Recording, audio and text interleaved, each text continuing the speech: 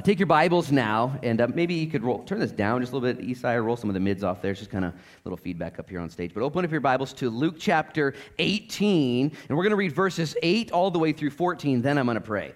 Beginning in verse 8 is where we left off, and this is what Jesus said after he concluded the parable of the persistent widow. This is what he said. Jesus said, "I tell you that he will avenge them," that's God, "speedily. Nevertheless," and I imagine he stroked his beard at that point, "when the Son of Man comes, will he really find faith on the earth?" That's a crazy question. Jesus looking to his listeners about the persistent widow who continued to plead and plead and plead until she got her way. And then Jesus used that as a contrast, that that's not the way we need to pray. That when we pray, God hears. We don't need to persist in that pestering way. But instead, unlike the judge who wouldn't listen, la, la, la, la, until he was overwhelmed, finally relented, the opposite is true of our God, whose ears are ever open to his kids.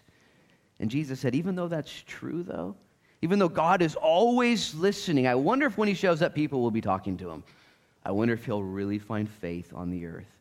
Now, the Bible says to you and to me to cast our cares on the Lord, knowing that he cares for us. He willingly asks you to bring to him your worries one by one and bring to you your situations. But how many of you are like me? You just have a big old backpack. You carry them real close. You know, like, I got some big things going on. Gonna need a fanny pack this week. I got so much going on. And the Lord's like, what are you doing? Bring that to me. And you're like me. You're a doer. You do stuff. You're a worker bee. I'll just get this done. Head down, tail up. Maybe it's even unspiritual, unholy things that you have to deal with. It's finances, or it's chores, or it's relationships. And yet the Lord's right there with his ear going, will I really find anybody bringing stuff to me? Will I really? And maybe in that question, that theoretical question, maybe a bunch of Pharisees sitting around there said, yeah, for sure, just follow me, you will. And a bunch of nodders, you know what I'm saying? I love nodders at church, nodders and highlighters. And I'm a nodder too. I like to engage in the sermon, and it helps me out, by the way. Now, if you start nodding too much, that's called nodding off. And if the person next to you nods off, you have my permission to give them a holy nudge. Just bang, I'm actually not kidding, so don't nod off.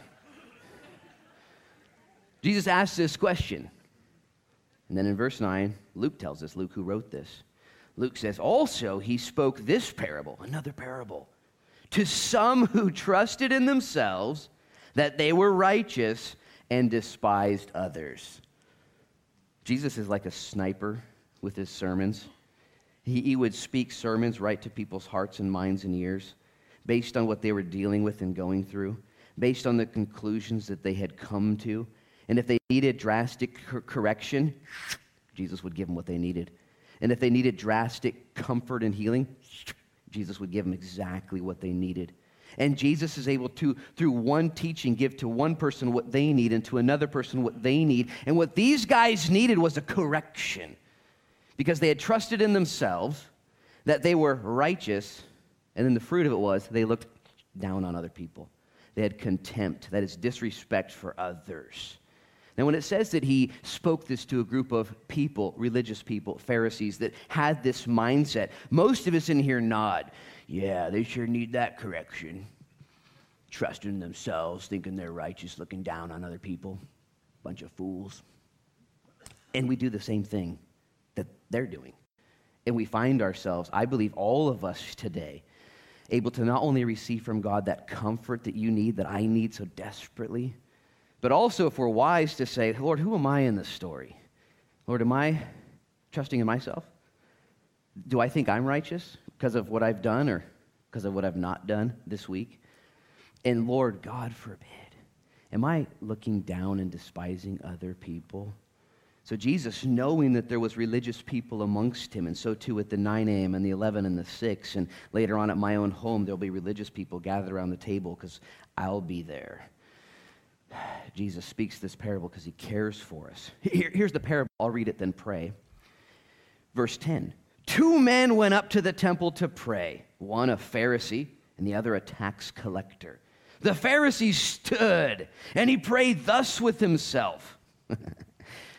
Anyways, he said, God, I thank you that I'm not like other men, extortioners, unjust, adulterers, Democrats. No, he didn't say that. No.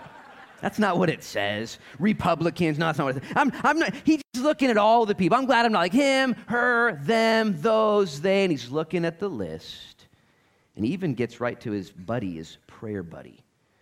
He says, I'm glad I'm not even like this tax collector. He goes on then to boast and toot his whistle, verse 12. I fast twice a week, which was way more than required in those days. In those days, for a good Pharisee, you were only required to fast once per year. At most, a little more often, but twice per week was quite aggressive, and he had been pretty proud of himself for fasting and the way he ate. Now, some of you are thinking, I eat fast food every week. What's the big deal? Like, different subject. I fast twice a week. I give tithes of all that I possess. I'm a giver and a doer. And then the tax collector, verse 13, this is the contrast of the two in this parable. Standing afar off, he wouldn't even so much raise his eyes to heaven, but he beat his breast, saying, God, be merciful to me, a sinner. This contrast, this Pharisee, they both go to pray. One was praying with himself. The other was crying out to God. One saw himself as righteous and able and better than everyone because of what he had done, and the things he'd done were good. Fasting in order to deny himself, giving of his tithes and offerings, yet it had been done with his own strength and for his own glory. And then the other guy, the tax collector, which you guys know, tax collectors were horrible then. They're not so good now. If the IRS is here, I apologize for that. Taxes. In those days, Rome would employ a Jew to enforce taxes upon other Jews. So this was a Jewish man who had been hired by Rome, who they opposed and who was oppressing. And this Jewish man would then impose taxes upon his brethren, taking their money unlawfully, more for himself and some to them. And this was an extortioner's dream. This guy knew that he was a crook. And when he comes into the temple, he's a Jew. He knows how to pray. He knows how to tithe. He knows how to fast. He probably hadn't been doing any of that. When he shows up, he knows he's not righteous. And so instead of raising his eyes to God, he doesn't even look up. Instead of getting near, he's afar off. Have you been in this place before where you're so wrecked and crying out for the Lord's mercy? Lord, be merciful to me, a sinner. Let's look at the conclusion, and then we'll go through and apply it to our own lives. Verse 14, Jesus says, I tell you, this man, that's the collector of taxes, went down to his house justified rather than the other. For everyone who exalts himself will be humbled, and he who humbles himself will be exalted. Last night, as I read verse 14, one final time through in my study time, I lowered my head quickly, fearfully almost. He who exalts himself will be humbled. It's a promise. And I shielded myself. I was like, I've probably done that. I for sure have done that. Exalted myself in my own eyes or in the eyes of my friends. I've tried to become more or assume more than I really am. And Jesus says, don't do that. But instead, if you humble yourself, you will be exalted. God loves to show off his kids. God loves to parade his kids when they have the right mindset, when they understand where their righteousnesses come from, where they're not proud of themselves, but they're proud of the one who has saved them. Let's just pray and ask the Lord now to open up our hearts that we might find ourselves in one of these two characters or in both a little bit and then make adjustments. Okay, I think we're both a little bit of each of these men, and we need to find out what the Lord would have for us today. Jesus, we pray now in your name, thanking you for this time gathered together, the time of worship, the time of fellowship. Lord, a time of prayer, a time now of study. Lord, this will conclude in a time of communion and breaking of bread. And we thank you for this day, the Lord's Day. And we ask, Lord, for a cleansing to happen now. In Jesus' name. Jesus, I believe you are indeed that sharpshooter shepherd that knows what his sheep need today. You know where the sheep are in this room right now that are upside down, stuck in a ditch. And you're going to go after them and grab them and put them right back on their feet. You know the sheep right now that are munching on stuff they shouldn't be munching on. They've gotten into some weird stuff. And you're going to direct them. Say, no, come back here. Here's the good stuff. You know your sheep that are here this morning, Lord, that just wandered off and they're freaking out. They don't know where they're at. They're lost. You're going to find them. Lord, you know your sheep that just have been beat up by the world. They've been wounded, hurt, attacked, abused, and they need healing. They need that oil. They need cleansing. Lord, you're the shepherd. You also know, Lord, that sheep that's just kind of running around, rebellious. Pride has crept in, and things are not where they need to be. Lord, whatever the case is, we submit to you as your sheep, and we ask you to have your way. Your rod and your staff, they comfort us. And we ask, Lord, that you'd be honored in what we do today. Lord, I submit myself to you as your teacher. Please, Lord, in Jesus' name, take, Lord, this humble offering and use it to glorify yourself and to bring good to your body. In Jesus' name we pray. And everybody said? Amen. Let's actually go right back into prayer real quick, because I said I was going to pray for Clyde. Lord, we also pray for Clyde Smith in Jesus' name, that right now, Lord, that you would bless him in his ministry, Lord. Bless his faith. May it be contagious to other men and women. Bless his safety, Lord, that region over there that's so war-torn and earthquake-torn and tsunami-torn and impoverished, Lord. May there just be love. May love, Lord, heal many wounds today. Thank you for all the ministry partners we have over there. Minister to them. Thank you again for using South Beach Church the way you do. In Jesus' name we pray. Amen. Well, I'll tell you what. Jesus here is journeying towards Jerusalem, and as he's on his way to Jerusalem, he's giving to us a bunch of high-caliber teachings in order to prepare us for our lives before we find ourselves going to that same kingdom where he would eventually go. And he's asking us to live in that mindset of the kingdom coming and the kingdom now. That is the kingdom of man and the kingdom of God. There are two parallel kingdoms. As a matter of fact, Colossians chapter 3 says this: you who've been raised with Christ, and that's a good question. If that's you, that's me. You who've been raised with Christ, now set your mind on things above, not on things below, but instead pursue the things that God wants you to pursue. And he wants us to both be here in the now, doing stuff, raising kids, buying groceries, driving on the right side of the road, unless you're in Europe, doing stuff right, but also anticipating his kingdom coming. And he makes sure we know that. He wants us to be engaged, and he wants us to take this life very seriously. And I hope you are. I know I am, because I know that what we do here matters for what's coming next. Let me just ask you that question. You guys know that, right? Every decision you make here, every action you take, everything you do actually counts for eternity. It's kind of a big deal. It's kind of a big deal. And so the Lord warns us. And he told us a couple weeks ago that when you're trespassed against once, twice, thrice, 4, 5, 6, 7 times, just keep forgiving that person. This will change everything. I've gotten so many messages over the last 6 weeks from people saying, that changed my life. I was finally able to forgive my fill in the blank. I was finally able to let that go. I'm walking in freedom for the first time ever. Forgiveness. Jesus said it's going to be impossible that you should get through life without offenses. Like, you're going to get dinged around. You're going to get messed up. What's the result? What's the answer? Forgive. I've seen the guy that spit on my car 5 weeks ago. Remember that guy? I've seen him 3 times now, okay, in public. And each time my adrenaline kind of, whoa, there he is, you know. And I have all these cool ideas of what I could say, and just all these. I don't know if you guys have an imagination. My imagination starts going, you know, and what I really want to do is just mess with them. I just want to mess with them.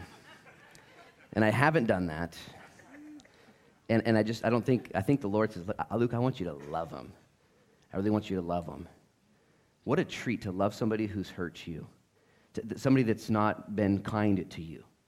It's just supernatural. It's not normal. I think it was about a year ago we got robbed here at South Beach Church. Some doors were broken into and a bunch of musical equipment was stolen on a Saturday night. And we didn't even know it was gone. We came to Sunday church and we're doing stuff. We didn't even know it was gone until I got a tip from somebody on the street that said they knew where all our stuff was. I said, what stuff? You know, and we started. And so me and Pastor Marty went over to this guy's house, this kind of like, you know, this house of darkness and stuff. And I actually wanted to go in all cowboy style. I was like, should we call the cops or just go in there and get our stuff, you know? And Marty with his wisdom, like, I think we should call the cops, you know? And so we called the cops, and cops showed up, and we went in there, found all of our loot there, more stuff than we knew was gone. And when they brought the guy out of his hiding zone, I mean, the guy was tatted on his neck and did not look like a good guy. He looked like an angry raccoon had been caught, you know, and he walked right by us, and whoa. And that guy's still lodged in Lincoln County Jail. He's facing many things. There's actually a murder charge on his rap sheet. And the Lord's impressed it on my heart. He's like, you know what you could do, Luke? You could go in there, and you could tell him that you forgive him. And just sit there between the glass, of course, because you don't ever want to get too close to a raccoon, you know. Yeah, she wouldn't let me close. And I thought, man, what if that changed his whole life? He's not had an easy life. I can just tell. I mean, part of my heart breaks for him because he didn't get life handed to him prepackaged. And Jesus said, hey, guess what? In life, you're gonna interact with people that are not gonna do perfectly. They're not gonna do right. And one way you could save yourself from a lot of heartache and actually liberate people is forgive. Forgive them. It's the answer. It's the rules of engagement. It's how we live in this kingdom, hoping for the next. Then Jesus, in the last couple of weeks, we've learned, gave them the warnings of Sodom and Gomorrah and days of Noah and how we're going to see things rise up and turn into turmoil and chaos and disruption and distraction. And Jesus said, I want you guys to take a stand. I want you guys to remember Lot's wife. Don't doubt like she did. Don't linger like she did. And don't look back like she did. It'll halt your entire walk with Jesus. He told him then the parable of the persistent widow and the judge who wouldn't budge until she bugged him. And he said, our God's not like that. And you're not looked upon as a widow who's powerless and uncovered. You're looked on upon as my bride who's covered and appreciated. You've got access to me. And he wants to avenge you. And last week the prayer, or should I say the sermon, was on prayer.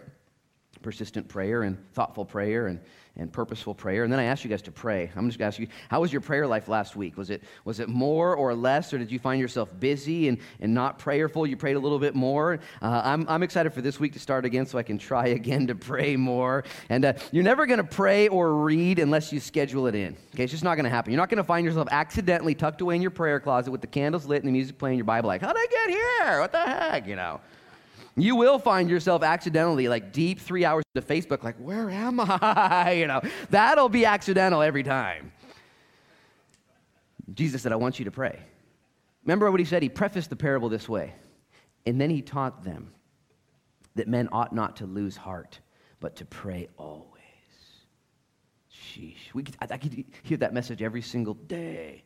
Don't lose heart, Luke. Keep praying. Keep reading. Read your Bible and pray every single day. And he asked them that question, am I going to see this when I return? Is this what I'm going to find? And I just wonder if the people there, the fans, the foes, the followers, started to nod and say, yeah, of course you will. Look at us. And so then he gives them this parable, the parable I already read to you of the Pharisee and the tax collector. Now, a parable is a little story that illustrates a big principle. It's just a little story that shows us a foundational truth. It's a little story that creates a window into theological application and understanding. God's principles and truths don't change. They don't need our help. They don't need adjustment. They don't need to adapt or move along. But they do need, in my opinion, windows so we can look into those truths and say, oh, that makes sense now. That we wouldn't find ourselves justified in our own eyes. And so when Jesus tells this parable, here's the thing you need to consider. He tells a parable to answer a question. The question being asked here in this parable is this. Here's the question we're going to seek to answer today. How can a person be righteous? How can a person find themselves justified? One guy's a Pharisee. He would be considered very holy.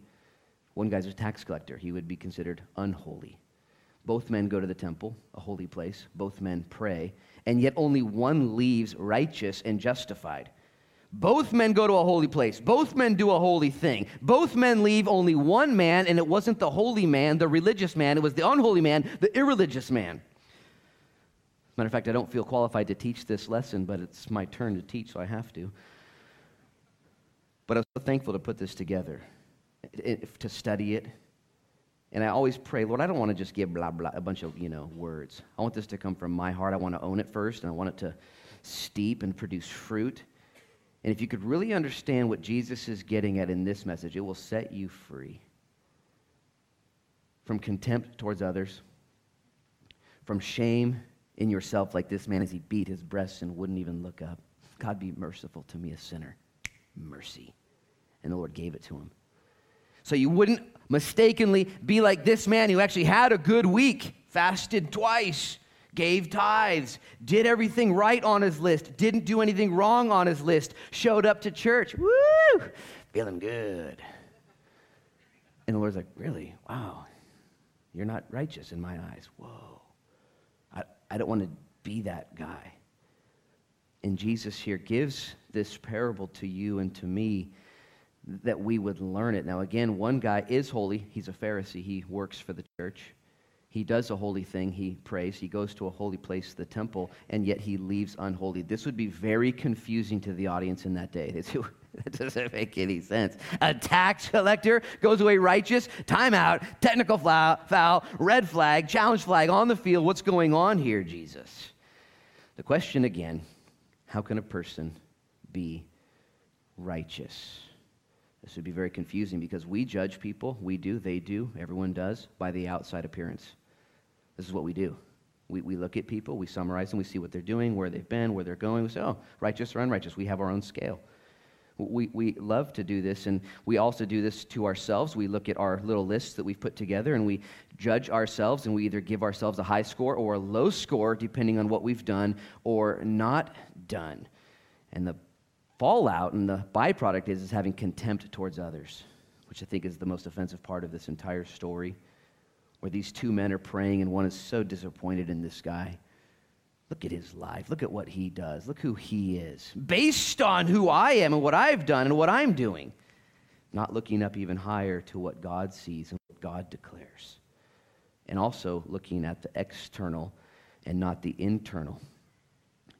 The biggest offense here is that this Pharisee trusted in himself and his own righteousness. You ever trusted in yourself before? You ever just been so proud of yourself, even in the midst of your pride and foolishness? I remember one time I remember when I got arrested in 1998 for fake IDs, and I was arrested and released right on the scene, and they gave me 3 citations and came to my house the nenext day and gave me 3 more because there was some other evidence and all the rest, and it was, super fun. And when that happened, they gave me a whole bunch of fines, and they said, here's your fines, Mr. Frechette, and pay them on time, and you'll, get out of this hole, and here's your probation and all this other stuff. And so I wasn't necessarily too humbled by all that. I was a little humbled, but not totally humbled. And so I didn't make my payments for the first 3 months. I was like, well, I'll get around to it, And so when I went there to make a payment one day, I remember I walked in, I said, hey, I'm a couple months late here, let's just settle up. And she said, oh, there's 3 warrants for your arrest, Mr. Frechette, and, welcome to the real world, dude, and I was like, whoa, and she said, well, it's not a big deal, they just got issued yesterday, why don't you come and talk to the judge tomorrow, Judge Alan Drescher, he'll be there tomorrow, Tuesdays, and just show up and just, plead your case. And I was like, okay, I'll do that. And so what I did is I went to my employer, Daniel Greenblatt at the time. I said, hey, Daniel, I got to tell you a few things about your number 1 employee here, who I am and what's really going on, and I asked him for a draw on my paycheck so I could have extra money. And so what I did is I went to this courtroom and I waited for my name to be called, and I went and sat down before the judge, and I explained to him my case.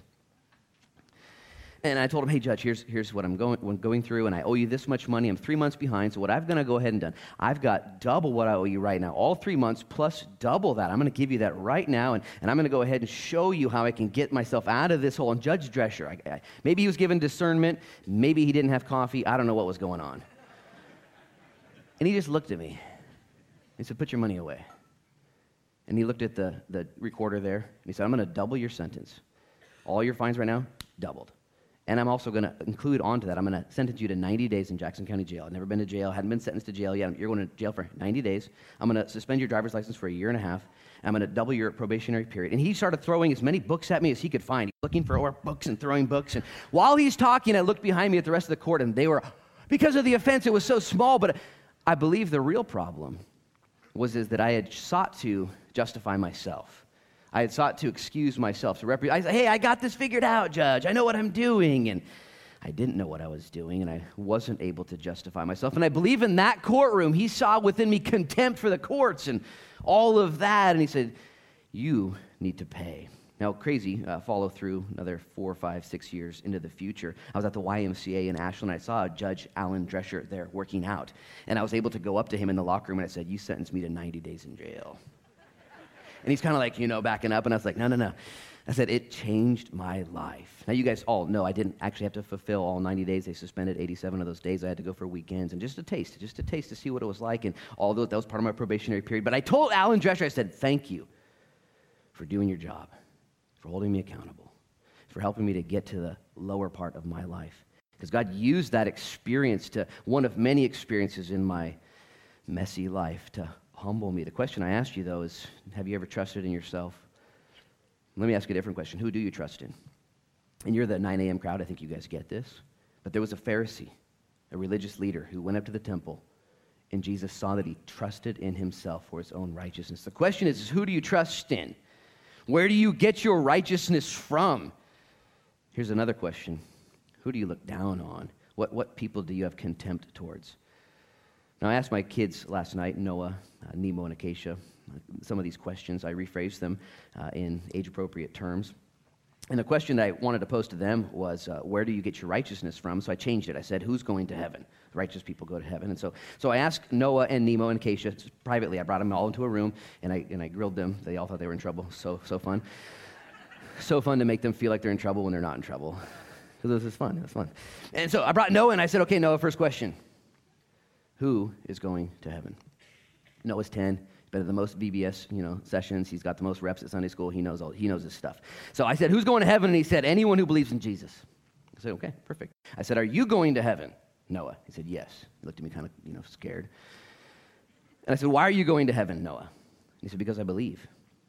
And I said, who is not going to heaven? And he said, people who don't believe. I said, okay, perfect. 4 out of 4. Get out of here. Nemo, your turn. Nemo comes in. Nemo sits down. Nemo's my 9-year-old.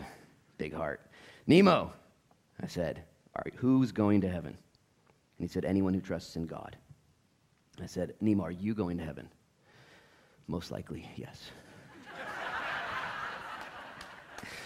Stoic, most likely, yes. I had to bite my tongue. I was like, honest. Appreciate that. Why are you most likely, yes, going to heaven, Nemo? Because I trust in the Lord. That's what he said. And I said, who's not going to heaven, Nemo? He said, Satan. Out of here. Then I brought in Acacia, my 7-year-old daughter. I said, Acacia. She thought she was in trouble too. Stoic, had her little beanie on, wearing her little Punky Brewster outfit. And Acacia, who's going to heaven? And this is her answer. Jesus. I mean you. I mean me. I mean Jesus. I mean me. I mean anyone who believes in Jesus and is baptized and says prayers. And she just kept, it was so, Jesus. I mean you. I mean me. I mean Jesus. I mean me. I mean anybody who says prayer and who's baptized and says prayers. And she had it down. She kept going. She's a female, so she's going to keep talking. So I was okay. Boys, one-liners, what's next? Moving on. And her heart, I just loved it. And I asked her the next question, are you going to heaven? Yes, exclamation point. I said, why are you going to heaven? She said, because I want to. So I wrote that down. She said, and I believe in Jesus, and I love God, and he's the one who made me. I just love her answer. It was more, thoughtful, like, because I want to go. I thought that was very profound. Believe it or not everyone wants to go to heaven. Through hardness of heart, bitterness, unbelief, rebellion. And I was so blessed to hear, I want to go. I want to go. Even in this room, there's some people who are so pharisaical and proud of themselves. Heaven will be fine. I've got my own little kingdom now. I'm not really looking forward to it. I'm totally looking forward to heaven. I cannot wait to tap out, check out, freak out. Man, this world is so nuts. I'm so nuts. I can't wait. And she said, I want to go to heaven. And then the final question I asked Acacia, who's not going to heaven? She squinted her eyes. She said, I don't know. Because I know lots of people who don't believe in Jesus, but they could change their mind, so I don't know. And that missionary heart, the boys are more cataclysmic. Anybody who doesn't believe, next. Like, goats over here, sheep over here, what? Acacia's like, hey, they could repent. I don't know. There's lots of people who don't know Jesus yet, but they could change their mind, so I don't know. She's got that missionary lost. But the question for you who are probably saved here, as most people are saved here this morning, where do you get your righteousness from? Where do you get that peace in your own heart? The question this parable seeks to address is, where do you get your righteousness from? Where's your justification from? And there's only two categories that you can pull your answer from for the rest of your lives, and everybody pulls in the entire world from these two categories. One is works-based righteousness, and one is gift-based righteousness. Your righteousness, your justification, your good standing either comes from works, what you've done, or a gift from what God has done. Every single person, every single place will draw from one of two categories. And the majority of our world and the majority of Christendom today vacillates and hangs out in and camps in works-based righteousness. I do good, I feel good. I do bad, I feel bad. Have you been there before? And this man shows up and he cries out, Lord, don't just be merciful to me. A sinner, not even like with sinners or I know sinners or I have sinned. I'm a sinner. And he leaves justified. And this other man had done great things and yet was an offense to the Lord. Now you guys got to understand this a little bit. When we're talking about righteousness, justification, pureness, and holiness, we're not talking on a scale here of better than others. Don't raise your hand. How many of you guys are better than other people, like some people? How many people are there better than you? There's a few people better than you too. Like you're not the worst person in the world. You're not the best person in the world, but you're doing all right. When it comes down to it, God's going to look at you and say, man, there were so many people worse than you. Come on in. This is a thought. This is what a lot of people are like banking on. Like, there's so many bad people out there. I'm not the worst. Like, that doesn't matter, We're talking about righteousness. We're talking about purity and holiness and rightness, absolute rightness. Only person who's this way is God himself. Okay, he's right, he's pure, he's holy, he's grand, never bad, always good, he's amazing. The Bible says in the book of Genesis that God created man and woman in his image. We were actually like that at our first at-bat. Adam and Eve, perfect. No problems, no sin, no shadows, no weaknesses, no problems. And yet when faced with temptation and rebellion, Adam and Eve both fell and succumbed to that temptation, therefore modeling what you and I would also struggle with in our battles. And you know what the Bible says God did? He showed up into the garden, and he covered their nakedness. He covered their rebellion and sin. What did he cover it with? Remember what they covered it with? Poison ivy. And the Bible says they covered themselves with the poison ivy and raspberry bushes. Like, this sucks. This isn't working. Tree leaves. It didn't work. And God says, no, it's not going to work. And he instead provided the skin of an animal. Now, there weren't any dead animals yet. No, there weren't dead animals all over the garden.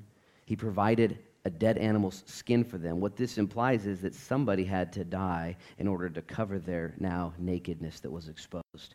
There was a sacrifice.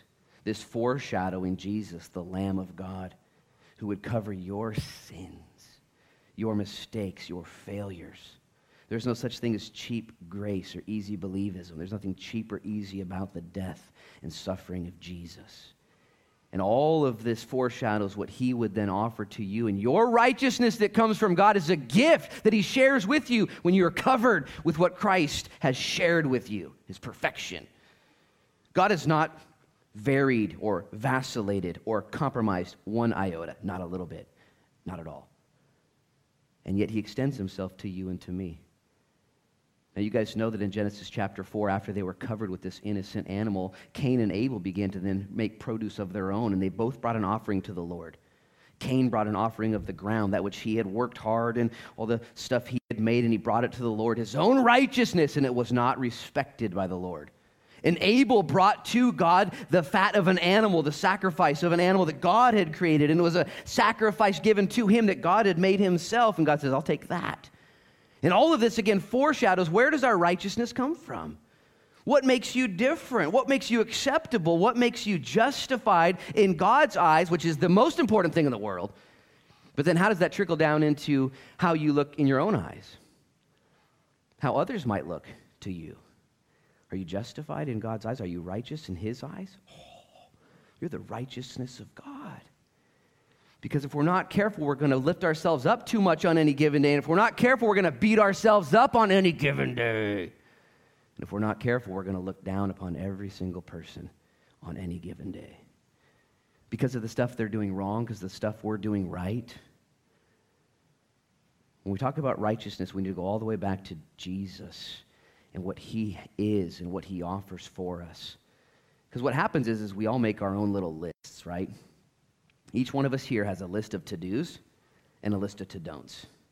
Each one of us has a running list, and sometimes those to-dos are so high, so we take those off and say, I'll work on that next year, first of the year. That's two. And we all have this list. If I do this, I feel good. If I don't do that and avoid that, I feel good as well. It's called moralistic therapeutic deism, where you seek to worship your morals, and therefore it adds to you a moralistic, therapeutic, deistic feeling. When you do good, you feel good, and when you don't do bad, you feel good. And if you do bad, you feel bad, and if you don't do good, you feel bad. And Jesus comes and says, what the heck are you doing? This is my son in whom I am well pleased. Hear ye him. Remember Jesus, or God's words about his son? Jesus. It's about Jesus. And so Jesus here, when he gives all these teachings, he looks at these Pharisees who are proud of themselves, and he looks at these other people who are maybe beating themselves up, and he says, I came to nullify all of that, to take away your own righteousness, throw it away, and offer you mine, and to take away and cover your unrighteousness, your brokenness. This tax collector knew he was a bozo. He knew he was a crook, a failure, a loser, a jerk. And yet Jesus said, I don't look at you that way. You are justified. I will take from your account all of your sins, and I will pay for them. And I will then impute into your account all of my righteousness. It's called the Great Exchange, double imputation. Our sins, of those, if you're a believer, our sins are imputed into Christ's account when he pays for them. Whoa. And then into our account is imputed the righteousness of Christ. He makes that eternal deposit. He says, now you're co-heirs with me of the things of heaven. Like, what? How many of you guys checked your bank account last week? At least once, like you checked it. What is wrong with you people? I check my bank. I don't know why I check it every day. Like, nothing changes. Like, I just see how bad it is. Like, And the Lord says about our spiritual bank account, you are co-heirs with me. Now, if you checked your bank account, like at the U.S. Bank or OCB or Umpqua, wherever you bank at, Bank of the West, wherever you're at, and you went there and checked and there was multiplied zeros after the one, okay, in your bank account, this is what you have, would that change anything of the way you went to Fred Meyer's later on that day? Would you get maybe 2 cards or a bigger card or maybe a little bit, maybe go upstairs? They have clothes upstairs, but I can't afford the clothes. They have clothes, woo, you're going to get stuff.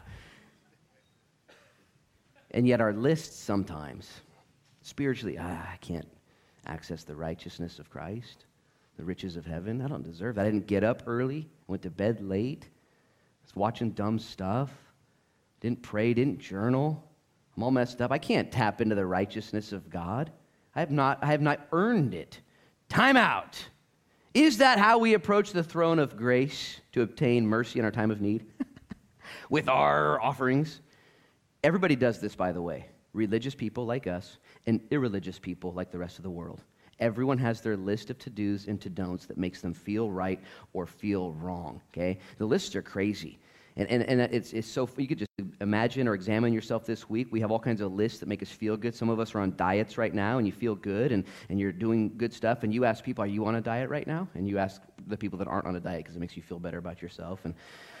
And you love to look down in your nose with contempt at them, and you tell them what you haven't eaten that week and what you don't eat. And, I do keto, I'm paleo, I'm Whole30, I'm doing all this. What are you doing? You're like, I'm into fitness as well. I'm into fitness, everything in my mouth, like, And it's simple, You could do it with diet, you could do it with exercise, whatever thing you're doing now. I'm doing the aerobics, I'm doing CrossFit, I'm doing cross training, Maybe it's money, You ask somebody who doesn't know anything about Bitcoin, hey, you got your Bitcoins yet, Oh, you don't have Bitcoin, and condescending because we got something figured out that we think, or maybe you're so proud of yourself for the things you do for our ecology and the world around us. You ride the bus, you recycle, you have a Prius, you garden, you use your own rainwater, which is illegal, and you drink almond milk. You would never hurt a chicken for that, or wait, that's a cow. Anyways, you do stuff, and you only feed your dog organic dog treats. You would never give them that Purina stuff, And you just we condescend against people. And here's the deal. None of those convictions I just read were bad. Those are all good things. But we tend to put them in the list of my righteousness. Where does your righteousness come from? Why are you considered righteous in God's eyes? Is it because you do all those things well? And you should do things well. But it's not in your doing things well that God says, good job for what you've done. He specifically says, look at what my son has done. He has done well every single time. He has never failed. And he has given his life for your sins. And he has offered his righteousness to you. Are you excited about that? And if you're excited about that, beating your own breast, saying, Lord, forgive me. Oh, don't even look at me. I'm just a sinner. Oh, guess what? That humility. Now get up. No more self-abasement. We're not talking about that. The righteousness of Christ has been given to you. And yet you and I, it'll set you free. I don't know about how your week went last week. My week wasn't great. I just didn't have an emotionally sound week. It just I wasn't fired up, wasn't freaking out, wasn't having just didn't feel good. Maybe there's something in the air. Maybe it's fall. I don't know what it is. But if you really understand how God looks at you, it'll change everything. And there's somebody here waiting for a breakthrough. As soon as I quit this addiction, as soon as I get back, as soon as I get 30 days of sobriety under my belt, I'll feel good again. As soon as I'm able to stop that, as soon as I'm able to justify myself, I'll be free again.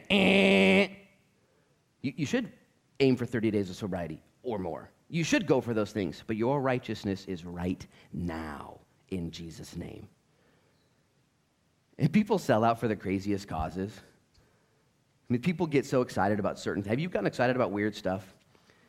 One of the weirdest causes of excitement I've ever seen is right here on the Oregon coast. You'll see them occasionally when you see that car with that bumper sticker that says, "Don't touch seal pups." And I just see this car, I'm like, you have one bumper sticker on your car. Like one message to communicate. Don't touch the seal pups. And if you don't touch the seal pups, you've done a good job. Now, I've lived on the Oregon coast now for a collective of about 16, maybe 17 years, and I'm just here to say right now, I have never touched a seal pup. I've never done it. I've never had the opportunity to touch a seal pup. I actually did one time, and I was about to touch it just for spite. I was like, I want to touch that sucker. You know what I'm saying? Like, and this is me just being a weirdo, because, hey, guess what? God loves seal pups, and you shouldn't touch a seal pup, okay? Don't do it. But people get excited about certain causes. A friend of mine on Facebook recently had a birthday, and he wanted everyone to donate money to this one particular organization that finds wounded animals in the forest and puts them back together again and helps them have a great life in the forest by themselves again. And you know what? God loves the wounded animals in the forest, and so do we, and so do I, and so should you. But people get excited about their causes, what they're living for, and they find their righteousness then steeped and founded in those things. And when you or I get to heaven and he says, "Why should I let you in?" I was pro seal pup. Never touched one. Turned some kids in that were trying to mess with one. You know, it's not going to cut it. It's not going to cut it. And again, I'm talking to you guys who aren't looking for your justification in those areas necessarily. But we do this. We do this. We judge others. We judge them at work. We judge them while we drive. Have you ever driven on Highway 101 and you're the only person that knows how to drive? No one else is qualified. No one else is qualified, especially in the summertime. You ever seen people in their big old RVs? They're not qualified. Because you're the judge. You're doing it better than they are. They're in our town, and you're so bent out of shape. And we judge people at school. We judge people at work. We judge people at church. People who show up late, or their phone rings during the service, or spill their coffee, or all three of those things happen. And we just can't believe they didn't silence their phone. First thing Pastor Luke said to do is silence your phone. I've always silenced my phone. I don't even bring my phone, you know. Why are you going to heaven? I never touch the seal pup, and I always silence my phone, you know. Woo! And you should never touch a seal pup or not silence your phone.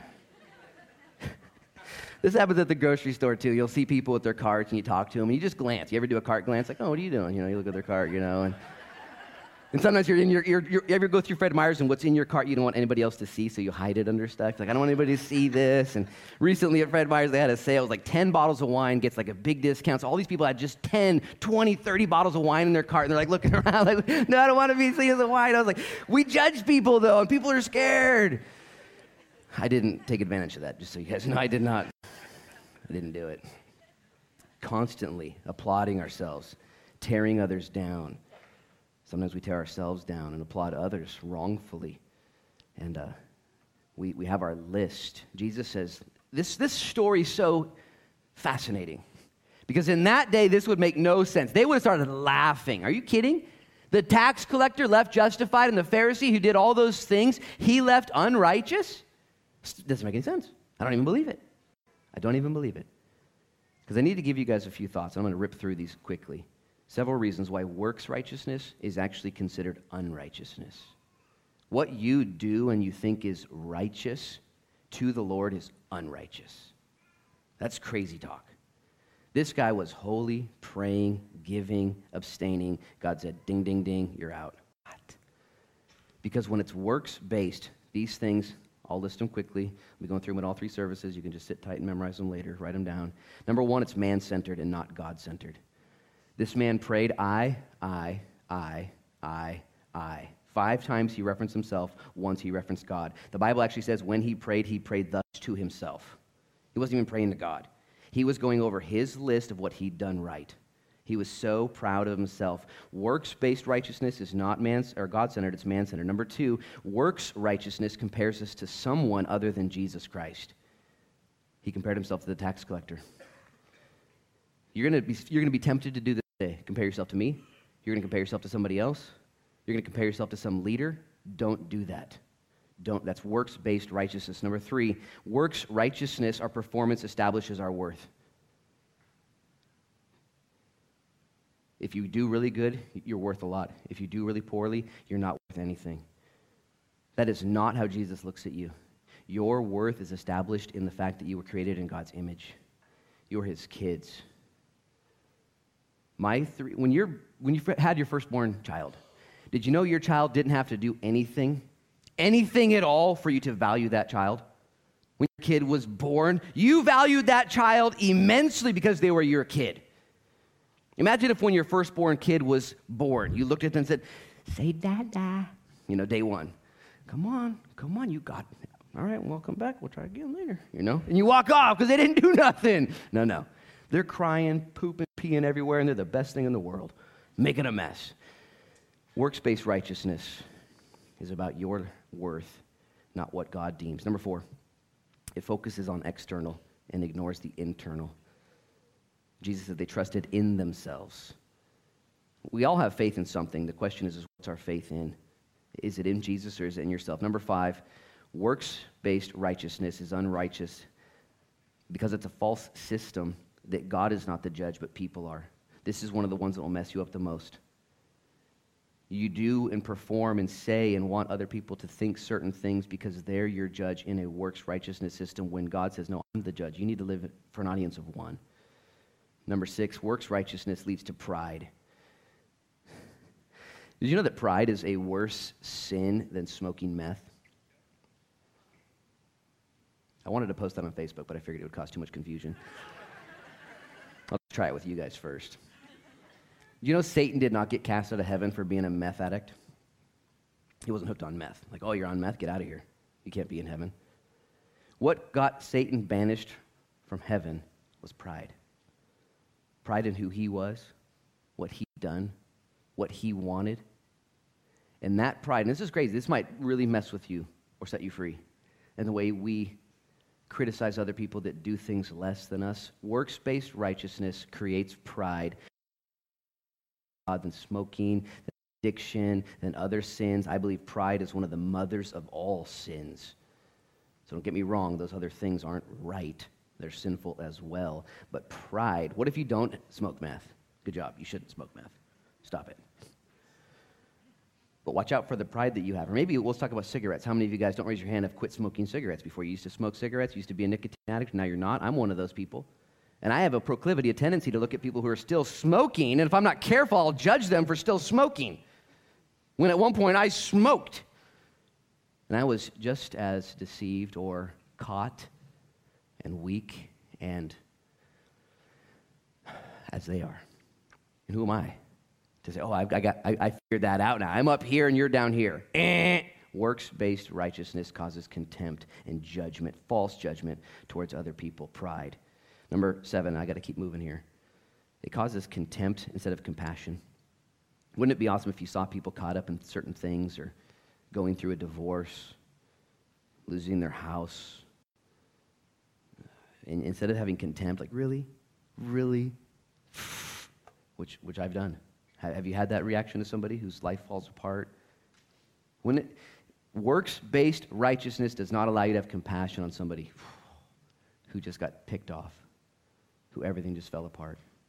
Wouldn't it be awesome if this Pharisee, who was a spiritual leader, looked at this tax collector and said, dude, I haven't seen you at church in a while.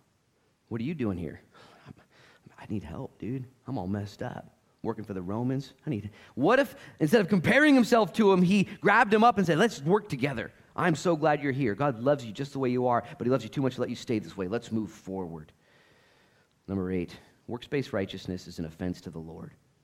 It's absolutely offensive to him. When you seek to be justified in your own eyes by what you've done, no matter how small it is, it's as if you're presenting to the Lord your works above his son's work. This would be like if I took a fresh glass of water and threw it into the ocean and said, there, be purified. Or be added to. Yeah, we were running out and I helped. Or if you took your Bic lighter, if you have a Bic lighter, later on today and said, son, I noticed your absence today. I got your back. I'll bring warmth and illumination to our state. And when you present to the Lord, hey, look what I've done. He's like, whoa, appreciate that. Good job. And yet we pat ourselves on the back. I'm going to give these two illustrations quickly. The Bible actually says in the book of Isaiah and the book of Philippians that when we lean on our own works and righteousness, it's as if we're presenting to the Lord two very filthy things. The book of Isaiah chapter 64 says it's as if you're presenting to the Lord a used menstrual rag. Philippians chapter 3 goes on to say, Paul says, all the things I presented to the Lord are like a big pile of steaming poo. Now, I don't know if those are biblical terms, so sorry about that. I don't know of anything more detestable to present to somebody as a gift. Can you imagine if you had a birthday party? And your friend showed up and said, I made something for you. And you open it up and, wow, you did make this. All by yourself. What are you thinking? God says that, read it. He says, when you try and live your way for your own good and in your own power. And so instead he says, I want to cover you. I'm going to have the worship team come up and I want you to hear these last points. Here's what we need to do. What do we do then? Number 1, we want to be like this guy. You want to come into God's presence humbly, not pridefully. This man wouldn't even look up. He stood afar off. Number 2, don't make excuses for your sin. Wouldn't this be awesome? I was praying this morning and late last night for grace and mercy for today, and I realized that I hadn't labeled my sins. I just, I know my sins. You know your sins. And I hadn't gone through them. Lord, I'm actually guilty of that this week. But I want to just put that out there. I don't want to just broad brush it. This is a sin, Lord. Don't make excuses. Come to the Lord humbly. Identify your stuff. Say, Lord, this is an issue in my life. Would you cover it? Thirdly, instead of comparing yourself to others, compare yourself to Jesus. Right now, if you leave here today and think, I'm going to try and do it today, I'm going to look at other people that are doing less good than I am, I'm going to feel great about myself. Don't do that. Look at Jesus, who calls us to forgive our enemies, to pray for those who spitefully use us, to serve and to love and to sacrifice. And then when you find yourself compared to Jesus, you'll be brought to that place of humility. These last points are so important. I want you to hear this loud and clear. What do we do with this works-based righteousness quandary? You need to receive the gift of God's grace this morning. He offers grace to you. He offers his righteousness to you. He actually offers his Holy Spirit to you to sanctify you in the work he's called you to. If you would today, as we come to the table, as we respond, as we say, Lord, what have I been doing? Maybe you're on the prideful side. You're so proud of yourself. Or maybe you're in the ditch right now. You're so depressed. You're so overwhelmed because you can't quit smoking. You can't quit that thing. You can't move on. And you need to be like this man who says, Lord, be merciful to me. And receive the Lord's mercy. Receive his grace. Receive his Holy Spirit to walk forward. The Lord does not want you to leave here this morning the same as you came in. He wants you to leave with a fresh dose of grace, humility, and spiritual power to be the person he wants you to be. This message that Jesus tells us is one of the greatest messages in the Bible, that this unrighteous tax collector left justified and righteous before God. It's the best thing you'll ever hear. It's the good news of Jesus Christ. And I'm going to ask you to bow your heads and close your eyes, and we're going to take communion together and celebrate how this was purchased for us on the cross. Would you bow your heads and pray with me? Father, in Jesus' name now, we thank you that you take everything, all of our lists, and turn them upside down. All the lists of what we've done right, you say, And all the lists of the things we've tried not to do wrong, but we have offended. And you cover that. Colossians chapter 2 says the handwriting of requirements against us, the sins we've committed, has been blotted out with the blood of Jesus Christ. That our righteousness is firmly founded in you, that our worth is in Jesus, that our value is in heaven, that our purpose is in eternity, that our power is in the Spirit, that our hope is in the grace, that our message is one of mercy. If you're here today and you just want to revel, maybe for the first time, maybe for the first time in a long time, in the righteousness that is a gift from God to you, would you just right now, if you need that, you've been doing it differently, you've been looking to yourself, you're proud of yourself, or you're really mad at yourself, whatever the case is, but right now you want to repent of that and you want to be proud of Jesus. Would you just raise your hand up right now? In Jesus' name.